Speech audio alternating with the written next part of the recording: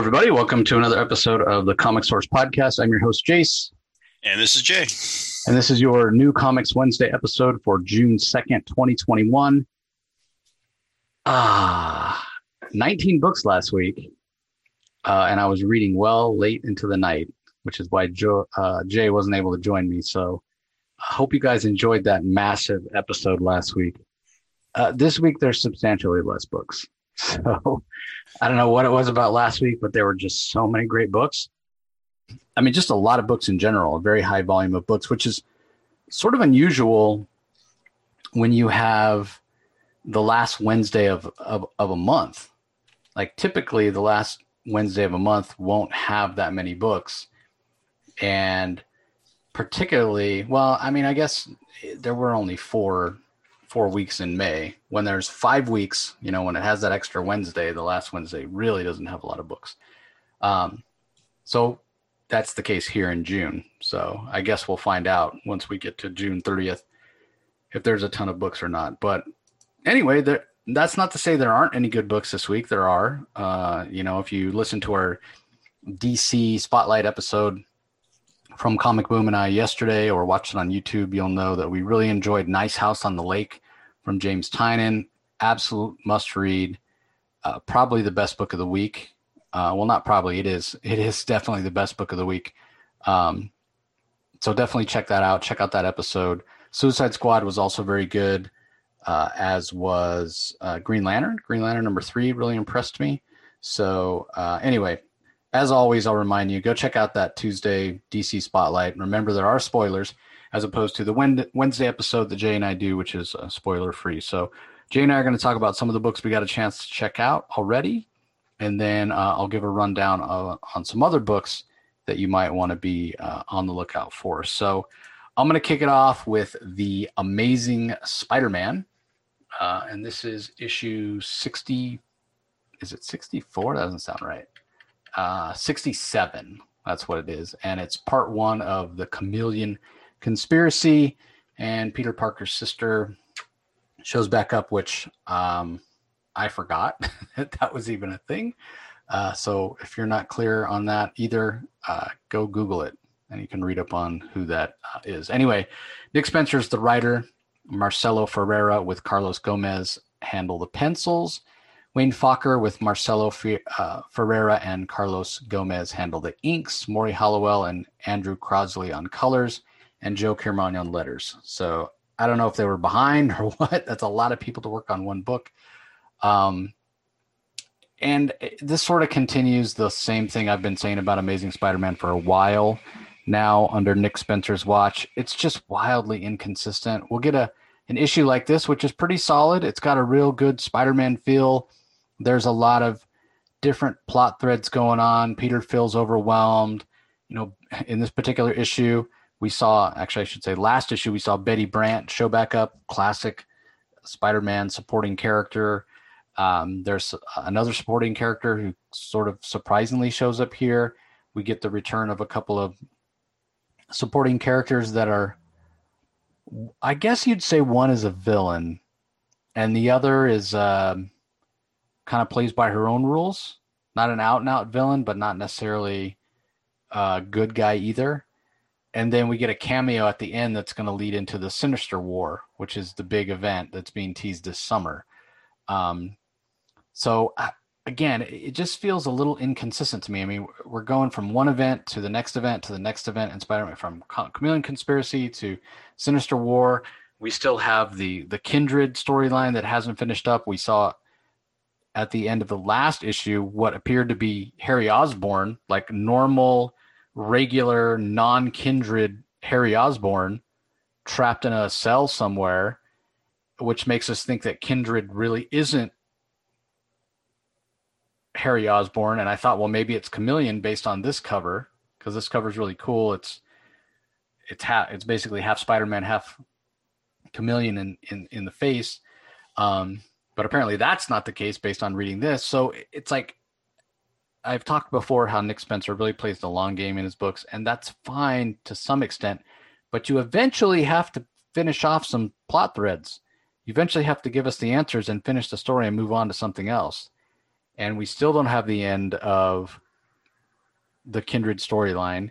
I guess we sort of got the end of the Life Tablet storyline with Wilson Fisk, the Kingpin, finally getting together all the pieces of the Life Tablet and using it instead of resurrecting his wife Vanessa, as everybody expected.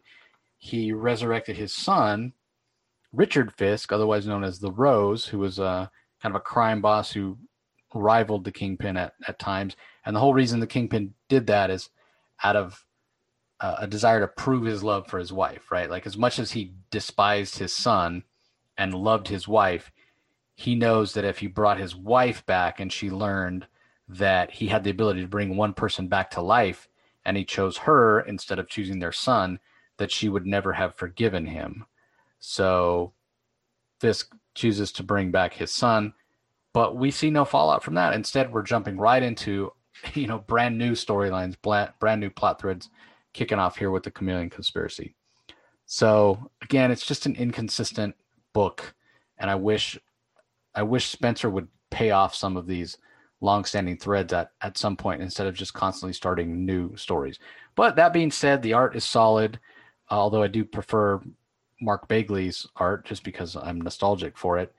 And that kind of goes hand in hand. I mentioned how many creators worked on this book, so who knows what the production things are like over there at Marvel these days. But at least, as much as I wasn't a huge fan of Ryan Ottley on the book, Ryan Ottley's fast, and at least we were getting consistent art. Instead, every third issue we get, Bagley or whatever. Like, take this back to a monthly book. Stop putting it out twice a month. Take it back to a monthly book. Get us a regular artist and pay off some storylines. That's what needs to happen. I mean, this is the flagship title of Marvel, and it's average right now at best. Honestly, this is not a terrible story. Like I said, it does have very much a Spider-Man feel, and the cover is amazing. It's a really, really cool cover. No surprise, I love it. It's Mark Bagley. But yeah, the Amazing Spider-Man, it should be better, honestly. Like I said, I consider it the flagship title of Marvel, and it should be better, honestly. So anyway, I'll get off my soapbox and let Jay talk about his first book, which is The Black Cat. This is The Gilded City Part 3. It's written by Jed MacKay. Art is by Michael Dowling. Colors are by Brian Raybear, and letters are by Farron Delgado. So give us your thoughts on this, Jay. How was it? Oh, it's good. I like the character. The story pretty much focuses on both characters, Felicia and Black Fox, back in Coney Island. I guess he always goes there, I guess, just to sit back and think about things he's done. So that's where she finds him, because if you read the last issue, you know that he traded Manhattan, the city, for eternal life for both of them. But Felicia pretty much tells the story of what she had to go through to kind of fix all that. And of course, he's like, okay, whatever. Yeah, I don't believe you. The ending's pretty good. Pretty much, it's her just telling the story, because she really can't give too much away of the story because of what she does to get Manhattan back out of the group's hands. It was good. I liked it. She gets out of that deal. The ending is kind of I didn't see that coming, I guess. I guess the ending with her and Odessa Drake, I was like, all right, so I don't know. But it was good. I mean, it was interesting, but it was just like, I don't know. Yeah, kind of a couple things that are strange to me is the fact that it's a 3-part story. You don't see too many of those anymore. And then the other part is this art is so unique in the way it looks. It is maybe some of the cleanest art around. And I'm not sure if I like it or not, because it doesn't have any texture to it, which I don't know if it works in the story. It doesn't pull me out of the story or anything, but I wonder about that artistic choice and if it's the best choice to suit the story. Because very little shadow, very little texture. Yeah, it's interesting. It looks great, but I just wonder about if it's the best choice for the story. So, all right, well, on to my next book. Let me track it down here. Nope, that's the one you're talking about. Okay, it's Dep Beyond, issue number 5, from writers Mirka Andolfo and David Goy. The art is by Andrea Brocardo. colors by Barbara Innocenzo, letters by Maurizio Clausi. This continues to be a really, really great book. I mean, Dep Beyond, it started out as sort of this post-apocalyptic future Earth where there's been some sort of natural disaster. Most of the Earth is uninhabitable. There's all these fungi and weird mutated sea life, and basically people have to live in these pods or these colonies because the environment has become so polluted. And early on, we meet this scientist who's out sort of studying a certain region of the ocean and the anomalies there. And she sends out some sort of distress signal, and her ex-boyfriend decides to go and try to rescue her. And he's actually recruited by that scientist's twin sister. So her name's Pamela Bell, rather. And then Jolene is her twin. And she's got to decide whether she's going to go out and help Paul rescue. I mean, she's going to go out and try to rescue her sister. Is she going to bring Paul along or not? And she decides to, but they're not exactly on the right side of the law, I guess you'd say, because they believe the government is hiding things about the state of the world and how everything fell apart and whatnot. And so because of that, they're being pursued by an anti-terrorist gang. And so they finally arrive to the site of where Pamela supposedly sent the distress signal and find her sub crashed there. But right as they do, an anti-terrorist organization shows up and tries to capture them all. They take life pods, just like Pamela did before them, apparently, and they leave, and the pods go to some underwater base that apparently has been there for decades, where they've been studying this portal, and this portal goes to like another dimension or another world or another universe. It's not exactly clear, but they do meet up with a scientist who has been in suspended animation for a long time, and he's the one that sort of explains about this portal and that they need to get out of there because the base is sort of falling apart.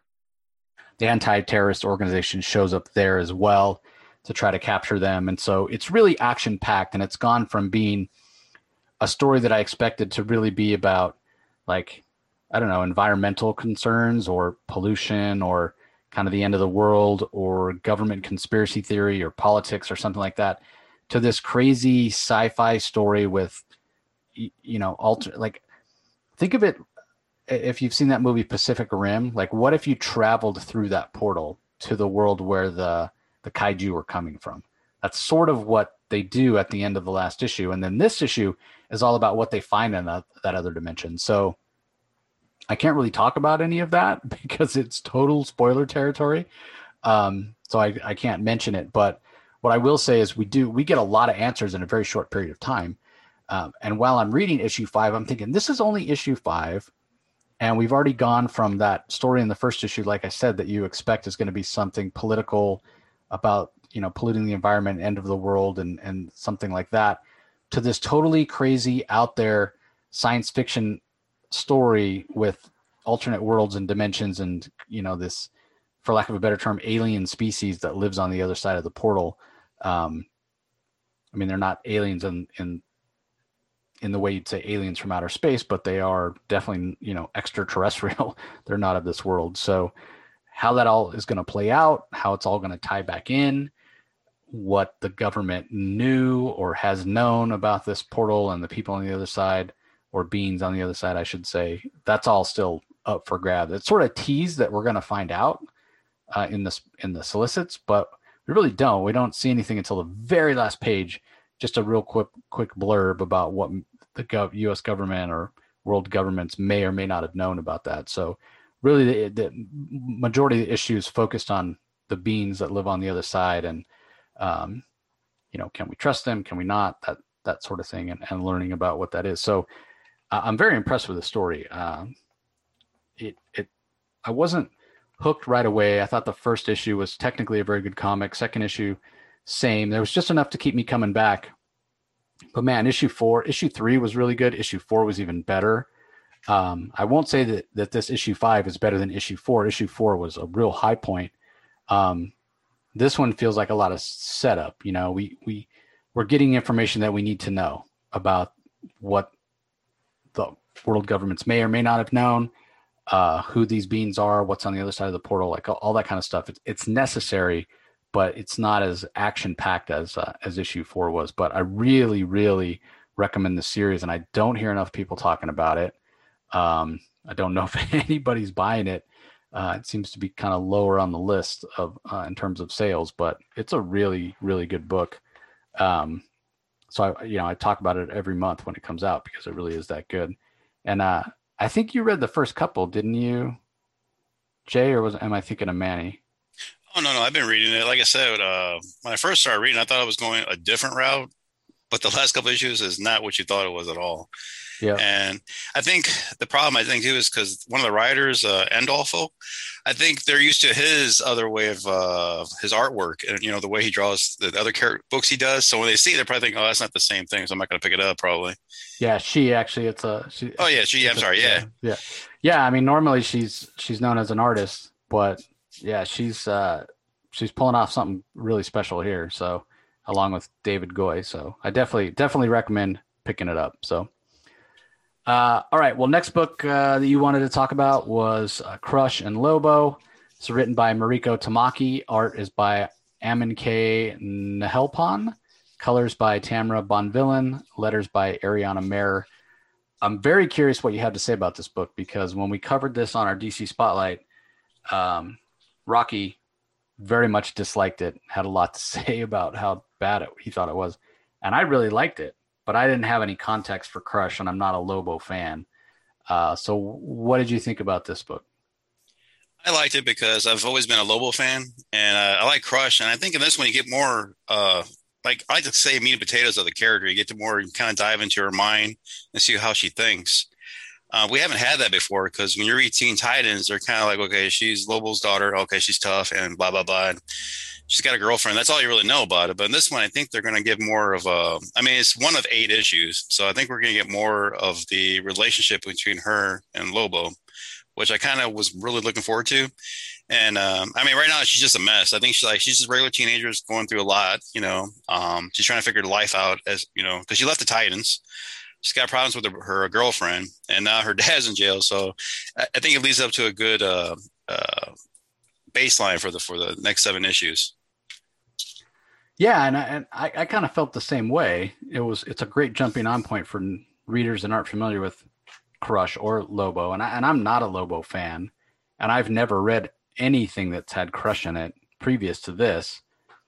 So I thought it was fine that they were given this characterization, but Rocky felt like they were selling her short. Like she needs to be more wild and crazy and psychotic because she's Lobo's daughter.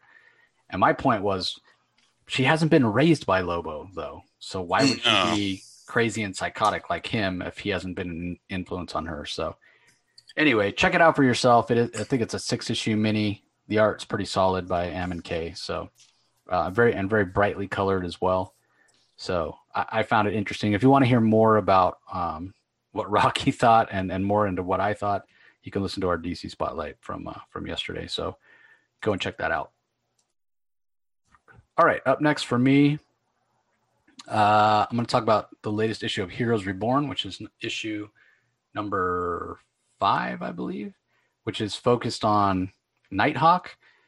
And so this is still the Kyle Richmond character, but this is the African American version, which I don't really think there's much of a difference between the white version and the African American version. Origins all the same from everything I understand. So it's written by Jason Aaron. R.M. Guerra is the artist. Julia Brusco handles the colors, and then there is a backup story, Quest of the Ronin, which is written by Jason Aaron, pencils by Ed McGuinness, inks by Mark Morales, and colors by Matthew Wilson. And what I want to say about this book and about this event is, my God, I wish we could get some consistency. It's a weekly event. We're getting these books every week, and so I understand why it can't be the same artist. It can't be Ed McGuinness, which would be fine because it would suit, give it a consistency in art style. which I think would then help with consistency of story, because even though it's all written by Jason Aaron, some of these art styles are so wildly different from one another that the whole tone of the story keeps changing issue to issue. And it's so, for me, it so much affects how much I enjoy the story. So I'm not necessarily familiar with R.M. Guerra's art.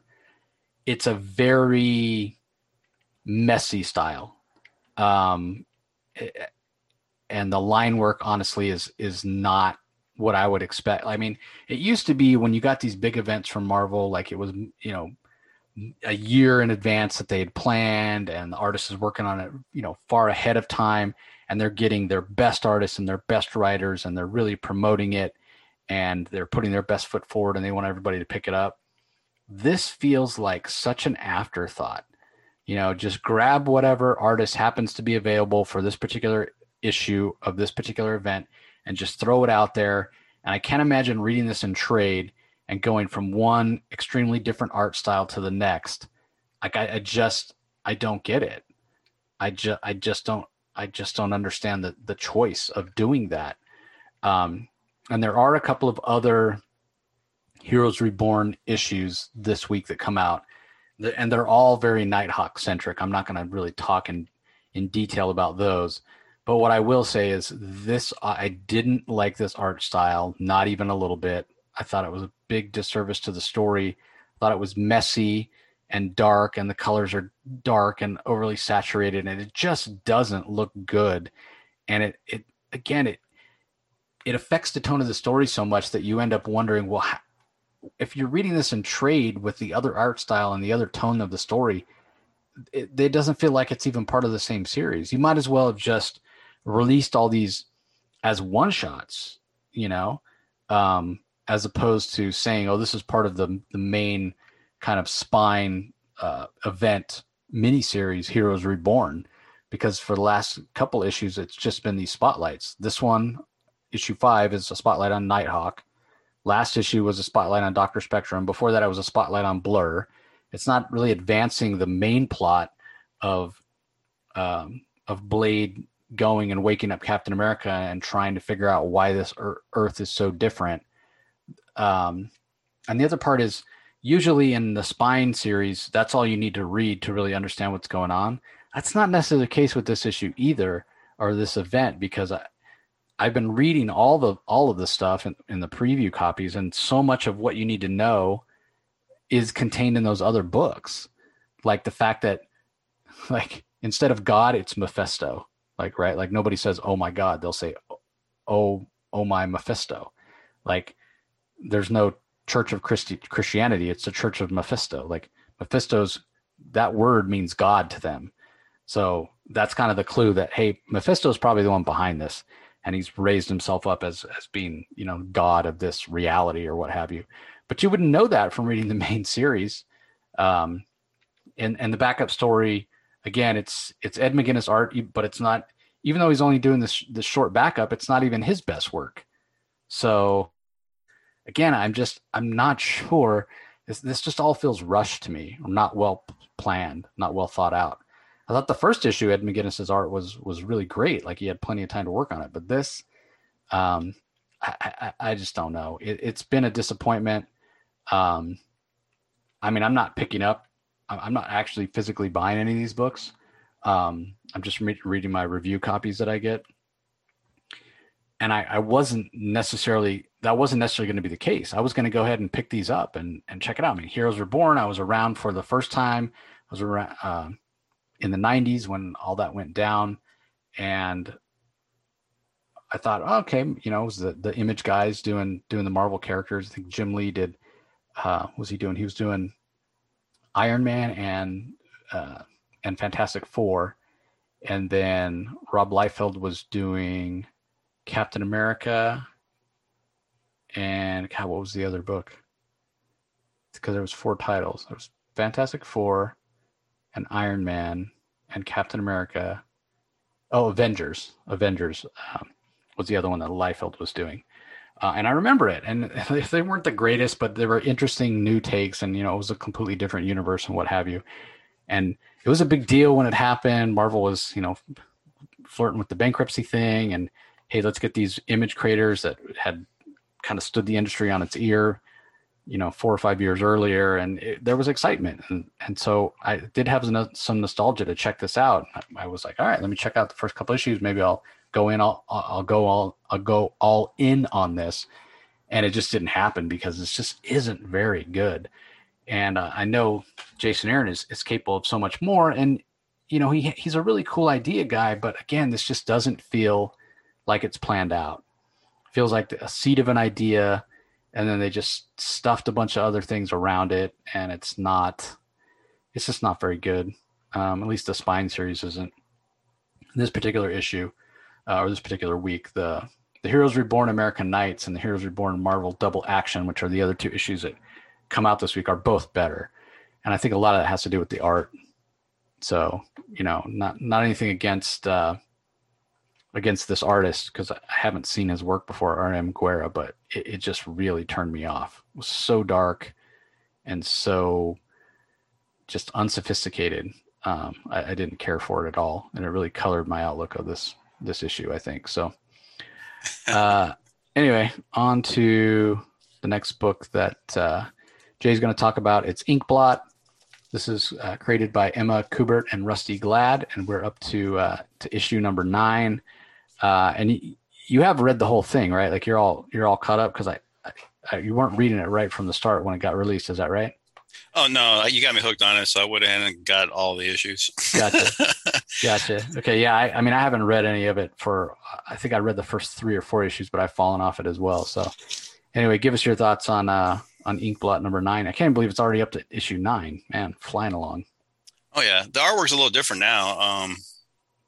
But we have like a storyline of the 3 sisters. They all got a V for their name. I don't know.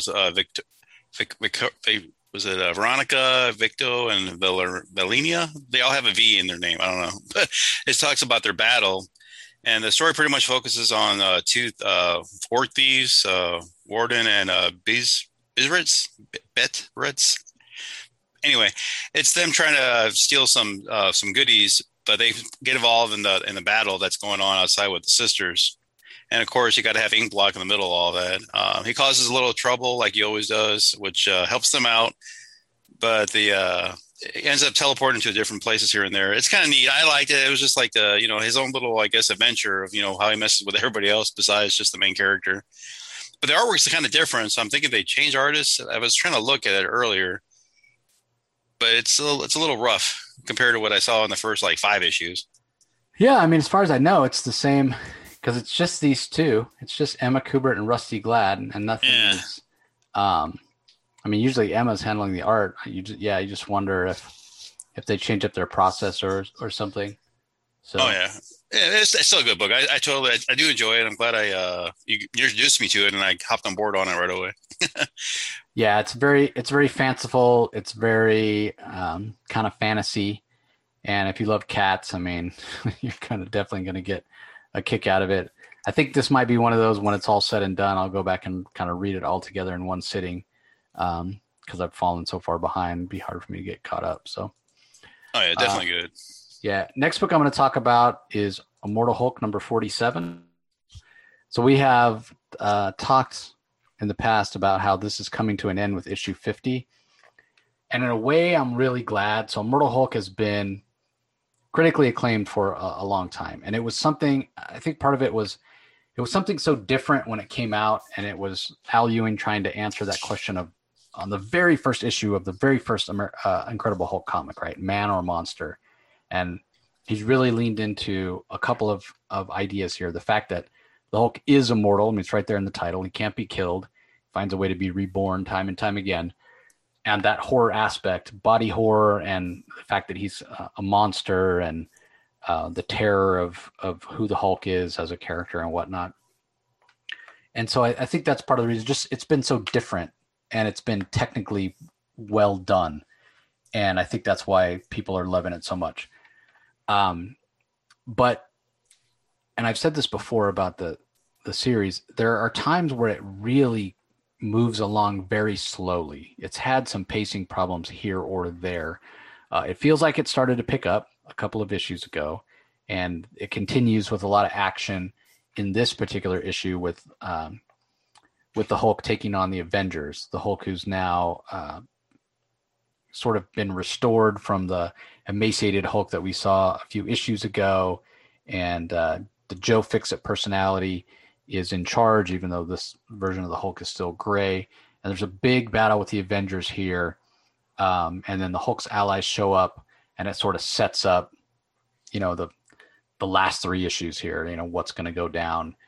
How are they going to stop the leader, who, along with the one from below, are sort of the big bads of the series. So when you think about it, when it's all said and done, and if you were to sit back and describe the series to somebody, you'd basically say, well, yeah, the leader teamed up with this malevolent sort of godlike spirit that has roots in the earliest mythology and existence of our reality, and is tied in with sort of Gamma, and Gamma has some tie-ins with magic, and it's all sort of mixed together in this supernatural, super science sort of feel, which is what you get when you mix the leader, who's all about the super science, with this one from below, who's all about mysticism and magic, right? So take those two big bads, mix them together, and they torture the Hulk, and the Hulk eventually has to defeat him.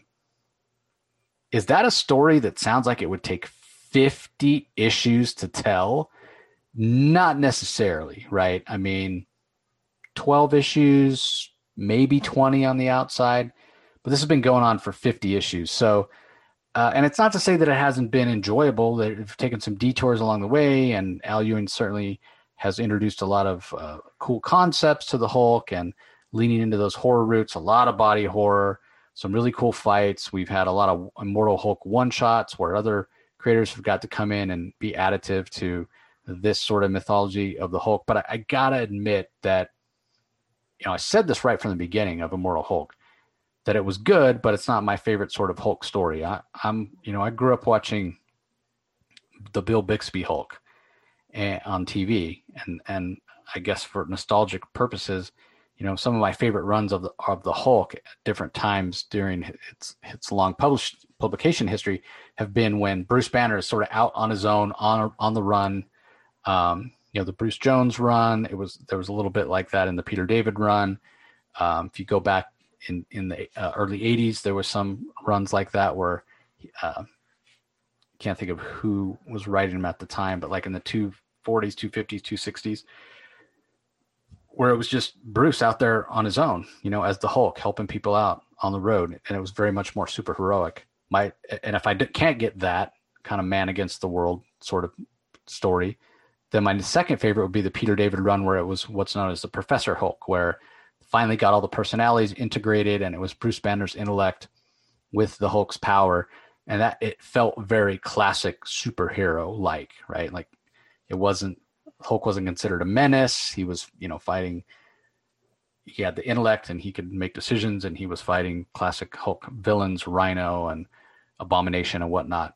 But it's been a long time since we've had a super heroic version of the Hulk.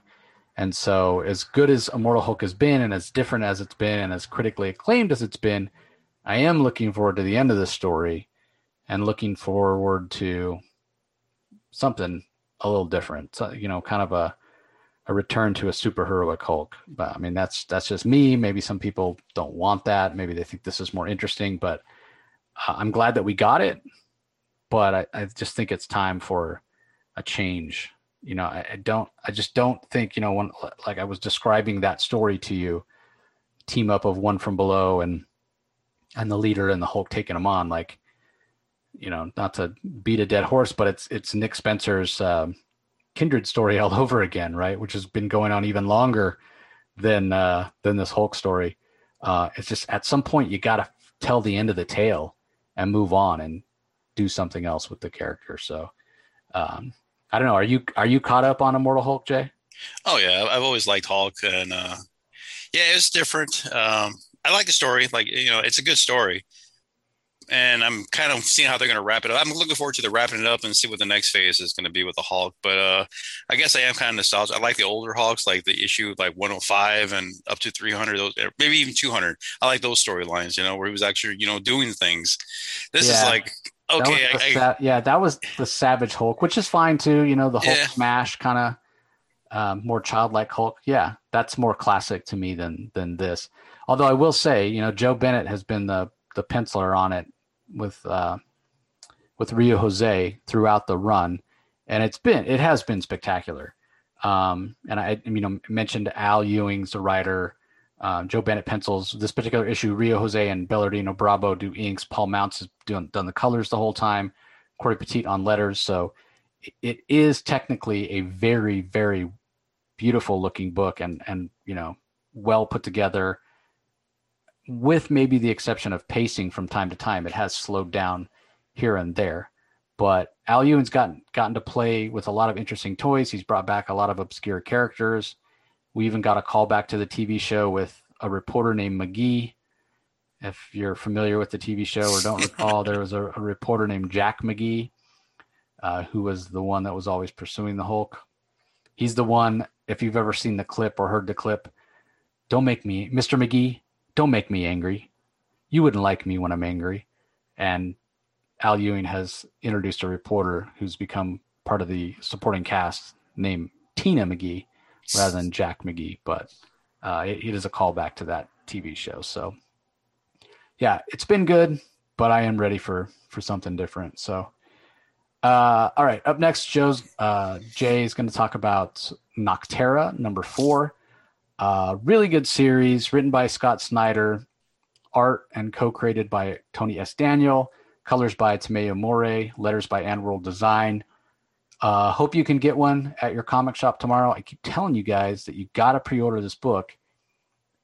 Nocterra has sold out every issue on the day of release. Every issue has sold out. Now, this is on the distributor level.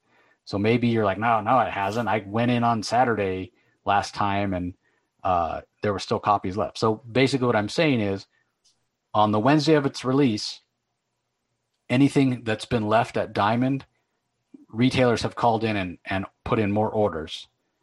And they keep upping the print run, and it keeps selling out. So this is one of those books that if you want it, you need to be telling your retailers, hey, order this for me, start a pull box, start a whatever a subscription, whatever your retailer calls it.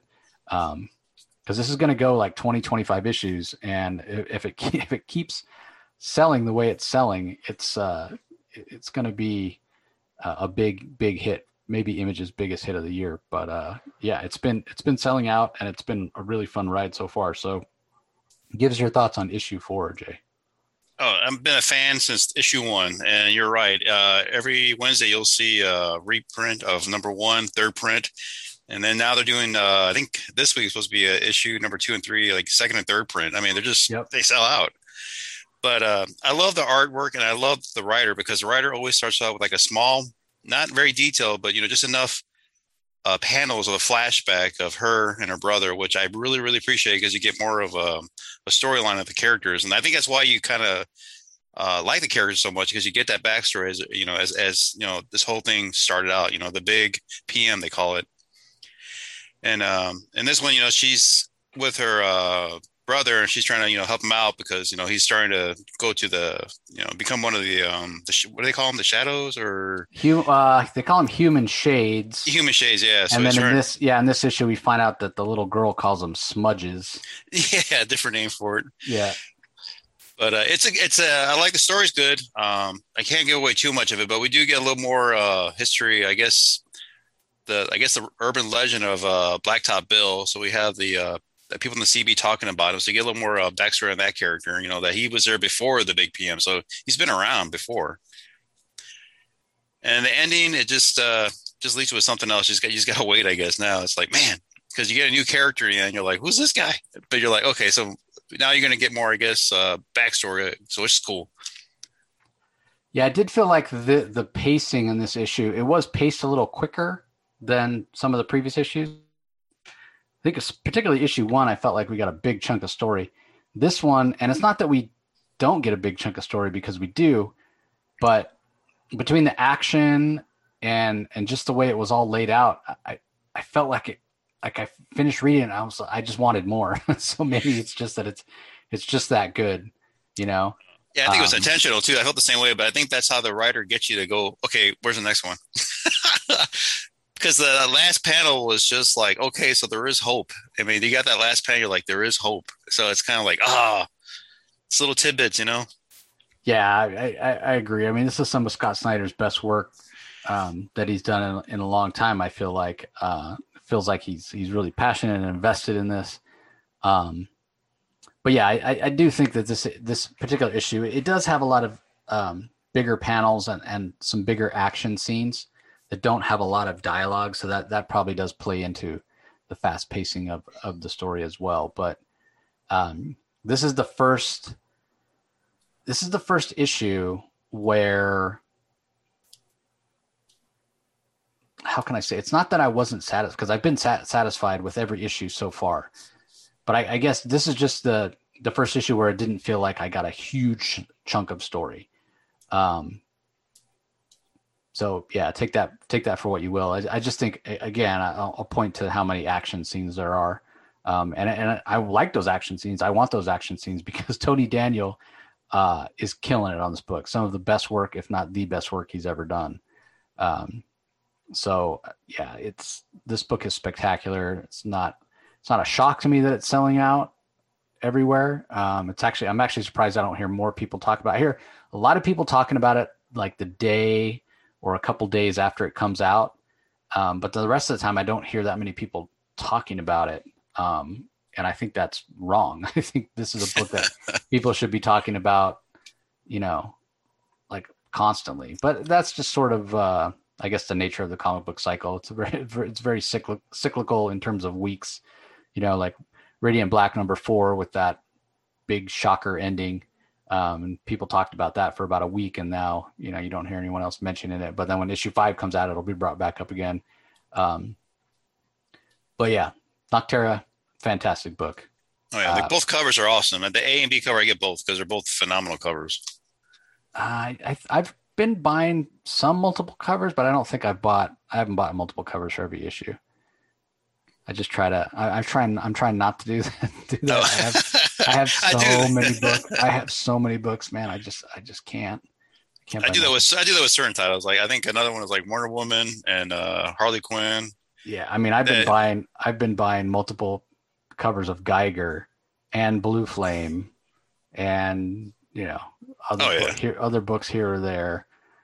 Strange Adventures, I've been buying a lot of, but yeah, sometimes I gotta draw the line. So basically I just look at the cover. If I feel like I can't live without it, then I'll buy it. So anyway, next up I have Iron Man Annual #1. This is part of the Infinite Destinies storylines that are going on. Main story is written by Jed MacKay with art by Ibrahim Roberson, colors by Rochelle Rosenberg, letters by Joe Caramagna. And then there's a backup that's also written by Jed MacKay with art by Juan Ferreira, even though it doesn't give the credits for that anywhere in this book. It does have a little blurb on the cover, but it's clearly recognizable as Juan Ferreira's art as soon as I saw it. It was spectacular. So that's part 1 of 8. Which I think is going to play out through all 8 of the annuals that are on the checklist here for this Infinite Destinies storyline. So we've got Iron Man Annual 1, Captain America Annual 1, Black Cat Annual 1, Amazing Spider-Man Annual 2, Thor Annual 1, Miles Morales Spider-Man Annual 1, Guardians of the Galaxy Annual 1, and Avengers Annual 1. Now, what I love about this is what Marvel used to do all the time. It was always like whatever summer annuals came out, they would tie together and they would tell a really cool story, right? Like Atlantis Attacks or the Evolutionary War. And it was just fun. Like you would collect the annuals and you didn't need to know anything that was going on in the regular book. And it was really fun. So in this particular issue, and fantastic art by Ibrahim Roberson, by the way, it's basically Tony going up against a villain that he's introduced to or informed about by Miles Morales. And it's not a spoiler because it's right there on the cover. It says Iron Man versus Quantum. So we're getting this new villain, Quantum, that Tony's going up against. And I won't give it away, but the kind of the gauntlet that Tony has to go through, like how he confronts this villain that Miles Morales turned him onto, is really interesting. Like I said, the art is fantastic. It's well paced, action throughout, beautiful colors, which you would expect from Rochelle Rosenberg. So I like based on this story, I'm like, maybe this pulled me in. This did exactly what it was supposed to do as a first issue for a crossover for these annuals, right? Like I wasn't necessarily planning on picking up these hardcover or these not hardcovers but physical copies, right? But based on this, when I go to my comic shop today, I'm gonna be picking this up, even though I didn't have one on my pull list. Hopefully they'll have one on the rack, and I'm gonna go all in. I'm gonna get all 8 of these annuals, and I'm gonna enjoy the story, because based on the strength of this story, I think it's fantastic. I think it was so well done and interesting characters.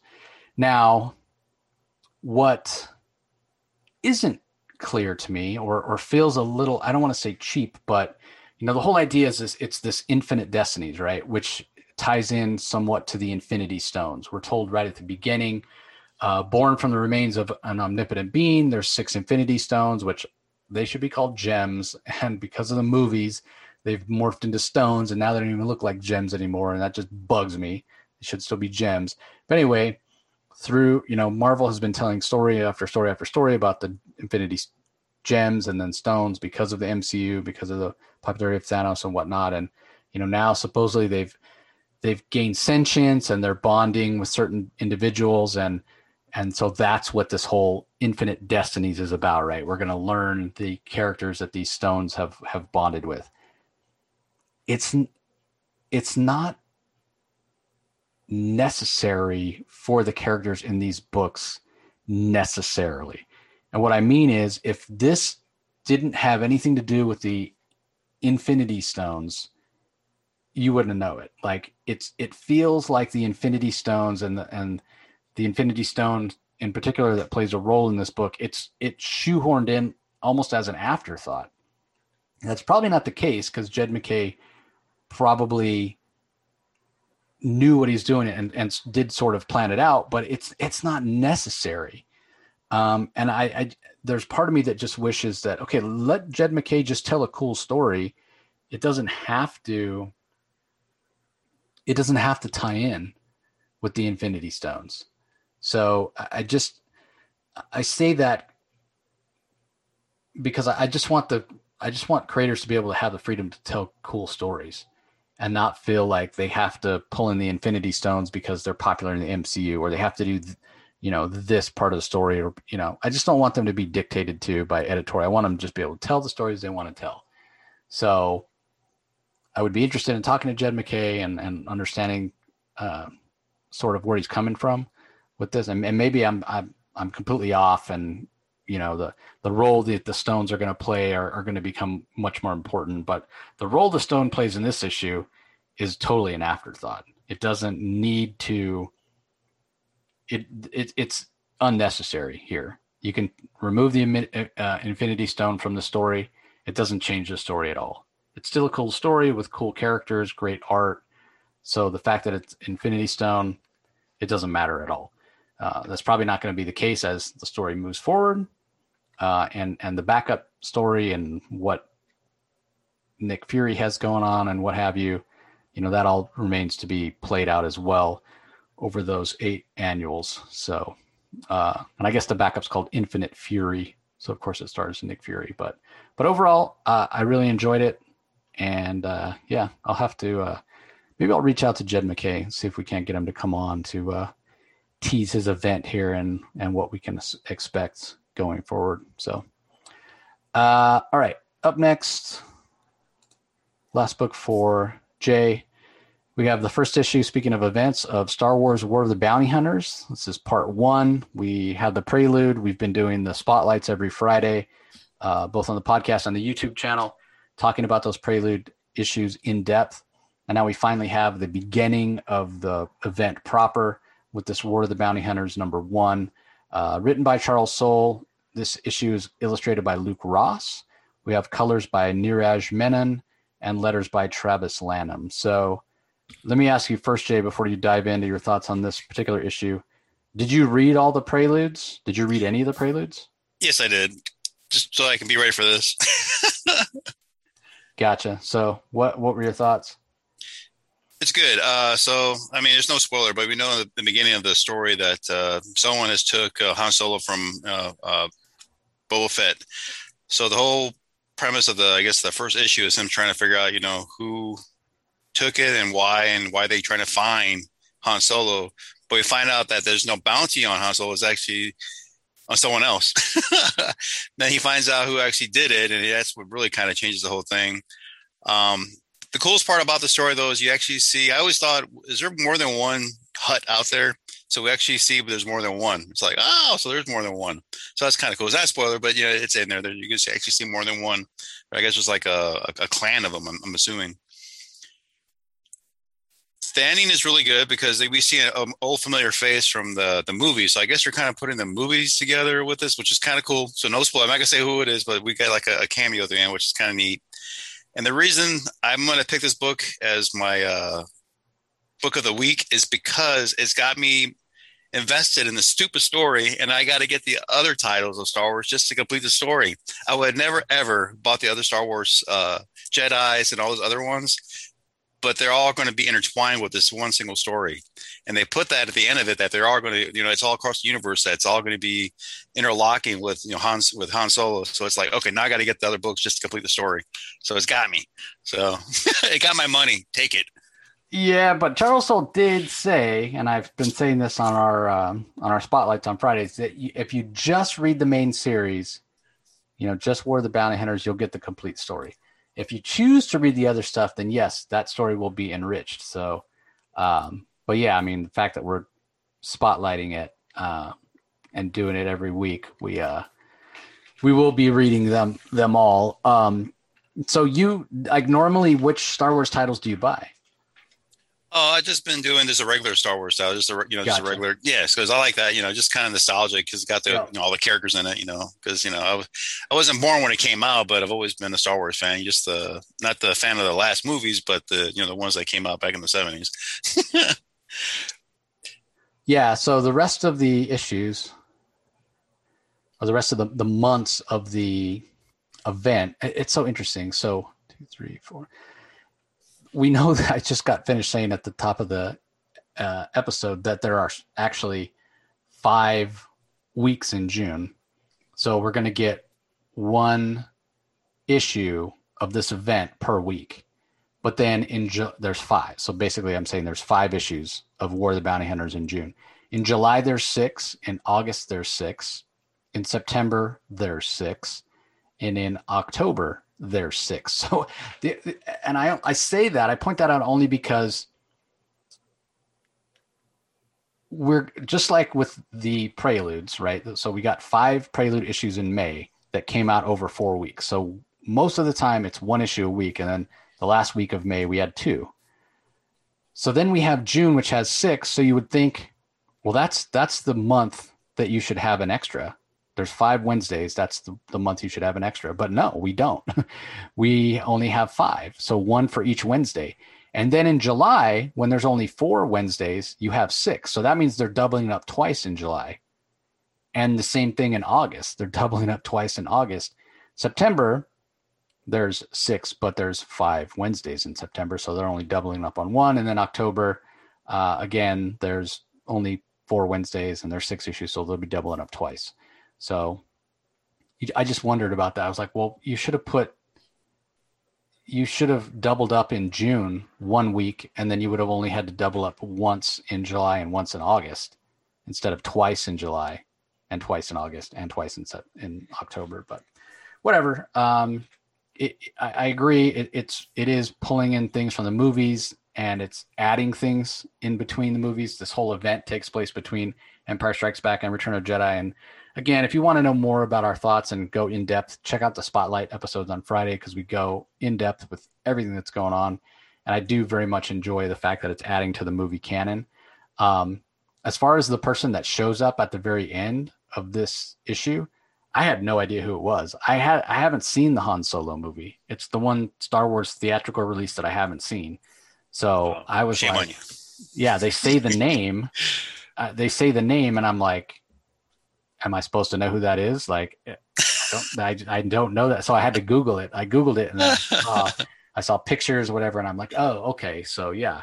Um, much like the first issue, War of the Bounty Hunter Prelude, where we saw that other Wookiee, Sagwa or whatever, who I guess he was in the Han Solo movie as well. So I'm like, okay, that, Manny had to tell me, but yeah, definitely interesting. So yeah, it's good. It's paced well, big chunk of story. I will admit to being a little disappointed. I thought Steve McNiven was going to be. He did the Prelude Zero, and the art was fantastic. And for some reason, and he did the main cover where the art is also awesome. And I expected to get Steve McNiven art here, and not to say that Luke Ross's art is bad, but it's not Steve McNiven, like so. And again, that's just my own fault for having a sort of an expectation. So the Luke Ross art is fine. It's just not as refined. It almost looks a little watercolor at times. But and this is not a spoiler at all. But one thing about this issue that it does very, very well, because we haven't really seen much of Boba Fett since the War of the Bounty Hunters Alpha Prelude. All the tie-ins, the Star Wars, the Bounty Hunters, Darth Vader, Dr. Aphra, we haven't seen any of Boba Fett again until this issue. But this issue just reminds us of what a badass Boba Fett is. Like you should not mess with Boba Fett if you can help it. If you have any choice at all, you should not mess with Boba Fett. That's what I'll say. All right, last book I'm going to talk about is from AfterShock. It's called Out of Body #1. Part 1, Giving Up the Ghost. It's written by Peter Milligan. Art is by Anaki Miranda. Colors are by Ava De La Cruz. Letters by Sal Cipriano. And this is basically the story of a guy who gets attacked, gets assaulted outside a bar in New York City. And he's sort of left in this state where he's barely hanging on. He's on like life support. He's barely hanging on. And people think that he's not even aware as he is, like, but he's actually in there. He's actually in his body. He can hear what people are saying. He's not in quite the vegetative state that they think he is. And apparently there's also this woman who can communicate with the dead. She's like a medium or what have you, a psychic. And she's sort of starting to establish a connection with this guy, even though he's in that gray area between life and death. And so it has somewhat of a mystery feel because this guy, it seems like, is going to try to figure out who attacked him and why. So there's that sort of mystery. There's also some other sort of shady characters that we're introduced to, in terms of like this guy in a top hat shows up and he's talking to some other guy who looks like he's in a basement, and there's all kinds of supernatural paraphernalia. There's a pentagram on the ground. There's all these old leather-bound tomes, and it's clear they're up to no good, right? Like, I don't know, ritual sacrifice or eating souls or what have you. So how that all plays in, and are they going to try to capture our protagonist and eat his soul, and how this woman is going to sort of play into that. Like, all that is still very much up in the air. So Peter Milligan writes some pretty out there stuff. But this actually didn't feel, usually when I hear, okay, it's Peter Milligan, I'm expecting something to be really crazy out there. And this wasn't. It was a little more grounded than I think that I thought it would be. But I also thought it was pretty interesting. And I thought the story structure was done very well also, because as we're going through and he's in the hospital, there's all these different people coming to meet him. Different colleagues, this woman that he's in a relationship with and whatnot. And it's just a great way to kind of introduce us to who the prime suspects might be, and we're getting the thoughts and of Dan Collins. That's a guy who's sort of in this vegetative state, he sort of gives us the introduction to each of these people. Oh, could it be this person? This is who they are. And we get kind of their bio, right? So it's very much a sort of a whodunit, even though he's not completely dead. But there's so much supernatural and other sort of things going on with the psychic medium, with these other guys who are, out to capture souls or eat souls or whatever. So it just very well done. AfterShock continues to impress me. I thought the dialogue was especially good. The scripting was really good. It flowed very natural and simple. May feel like a little expositional when you establish a story like this, but that wasn't the case at all. I thought it was really, really good. So check it out if you're curious. It's called Out of Body from AfterShock, and Peter Milligan writing, as I said, who he's done some pretty critically acclaimed stuff. So he definitely knows his comics. So all right, well, let me give a rundown on some of the other books you might want to be on the lookout for today when you're at your comic shop. There is a trade paperback from AfterShock called Sympathy for No Devils, which I think we covered the first couple issues of that on the podcast. Over at Boom, Basilisk #1 from Cullen Bunn, which is getting rave reviews. And I think I saw where a 9.8 of, I don't know if it was a regular cover or a variant cover. It must have been a variant cover, but it already sold for like $280 on eBay. So yeah, crazy what some of those variants go for these days. Over at DC, and again, we talked about all these books on our DC Spotlight. We have Batman 109. We have Batman Catwoman #5. Batman Fortnite 0 Point #4.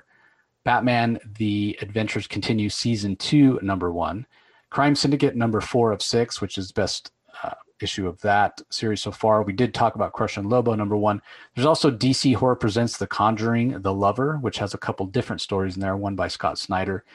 Green Lantern #3 I mentioned. Justice League #62 from Brian Michael Bendis, art by David Marquez. Nice House on the Lake #1 of 12, art by Alvaro Martinez Bueno, colors by Jordi Belair, written by James Tynion. My book of the week, absolutely spectacular, definite must read. Suicide Squad #4, as well as Swamp Thing #4 of 10, also out from DC today. Over at Image, in addition to the book that we already talked about, Commanders in Crisis #9 of 12 from Steve Orlando, with art by co-creator David Tinto. I almost talked about that one. I just wanted to keep it a smaller episode this time, but really, really good. We are barreling toward a very interesting resolution to that story, is how I'll put it. And issue 9 sort of brings the Commanders in Crisis back together. So that's been really, really great. Firepower by Robert Kirkman and Chris Samney is up to issue #12. Savage Dragon is up to #259. We have a couple of reprints of Shadecraft. That's much like Nocterra. That's a book that's been selling out from Image every week, from the Eisner-nominated crew of writer Joe Henderson, artist Lee Garbett, and Tony Fabella on colors, and Simon Bolin on letters. So you've got a third printing of #1 and a second printing of #2, if you missed out on those the first time around. Also, Walking Dead Deluxe #16 is out. Over at Marvel, we've got Hellions #12. We've got Heroes Reborn American Knights #1, which is sort of focused on Luke Cage, who's the police commissioner of Washington, D.C. And then we've got a Heroes Reborn Marvel Double Action #1. It's written by Tim Seeley with art by Dan Jurgens, and it's sort of a flashback telling stories in the past of Nighthawk, and it sort of mirrors some classic Marvel events that instead of happening to the characters they happen to in our world, they happen to Nighthawk instead. Iron Fist Heart of the Dragon #6 of 6, written by Larry Hama, is out, and it's a big deal in a way because it very much changes the status quo of Danny Rand, and nobody's talking about it. So I find that to be really interesting. Marauders #21 over in the X-Men corner of the Marvel Universe is also out. Trials of Loki, Marvel Tales #1, and X-Force #20. Meanwhile, over at Valiant, we have Visitor #5 of 6. So that's miniseries is almost concluded, and from Vault, Hollow Heart number 4 is out today as well. So a lot of great books out today. Star Wars Bounty Hunters number 1, or War of the Bounty Hunters number 1, I should say, is Jay's book of the week. Mine, even though I didn't talk about it specifically on this episode, I got to give it to Nice House on the Lake. It's just that good. A perfect first issue. So I think that's going to do it for this episode. I will also mention, even though it's not on my list, Tankers number 2 is out tomorrow from Bad Idea. Although there are no new number 1s tomorrow. I think originally it was supposed to be Sleigh Bells, I think, but got delayed. So anyway, no new number 1, so no buttons tomorrow. Don't need to camp out, or I should say today. Tomorrow, as we record this, today, as you're listening. But yeah, still lots of great books this week. So be sure you go and hit up your local comic shop. So anything else to add, Jay? Oh, no, I'm just looking forward to next week. We got, it's like 4 books I got my eye on right now. Fantastic. The never-ending cycle. Oh, it never ending. Of more comics. So, all right, well, that's going to do it, everybody. We want to thank you for listening as always, and we will talk to you next time. Thank you. You can find the Comic Source podcast on Spotify, Apple Podcasts, Stitcher, Google Play, or whichever podcasting app you prefer. Please tell all your friends about us, subscribe, and rate us. The ratings really help with our visibility and our ability to reach new listeners, especially 5-star reviews on Apple. Also be sure to visit us at lrmonline.com to join the conversation, access the show notes, and discover all our other great pop culture content. If you want to email us, the email address is thecomicsourceblog@gmail.com, or you can follow us on Twitter, twitter.com/thecomicsource. Do a search for The Comic Source on Facebook and Instagram to follow us on those social platforms. All 3 spots are great places to find out when we release new episodes, as well as follow all our convention coverage. So once again, we want to thank everyone for listening, and we'll talk to you next time.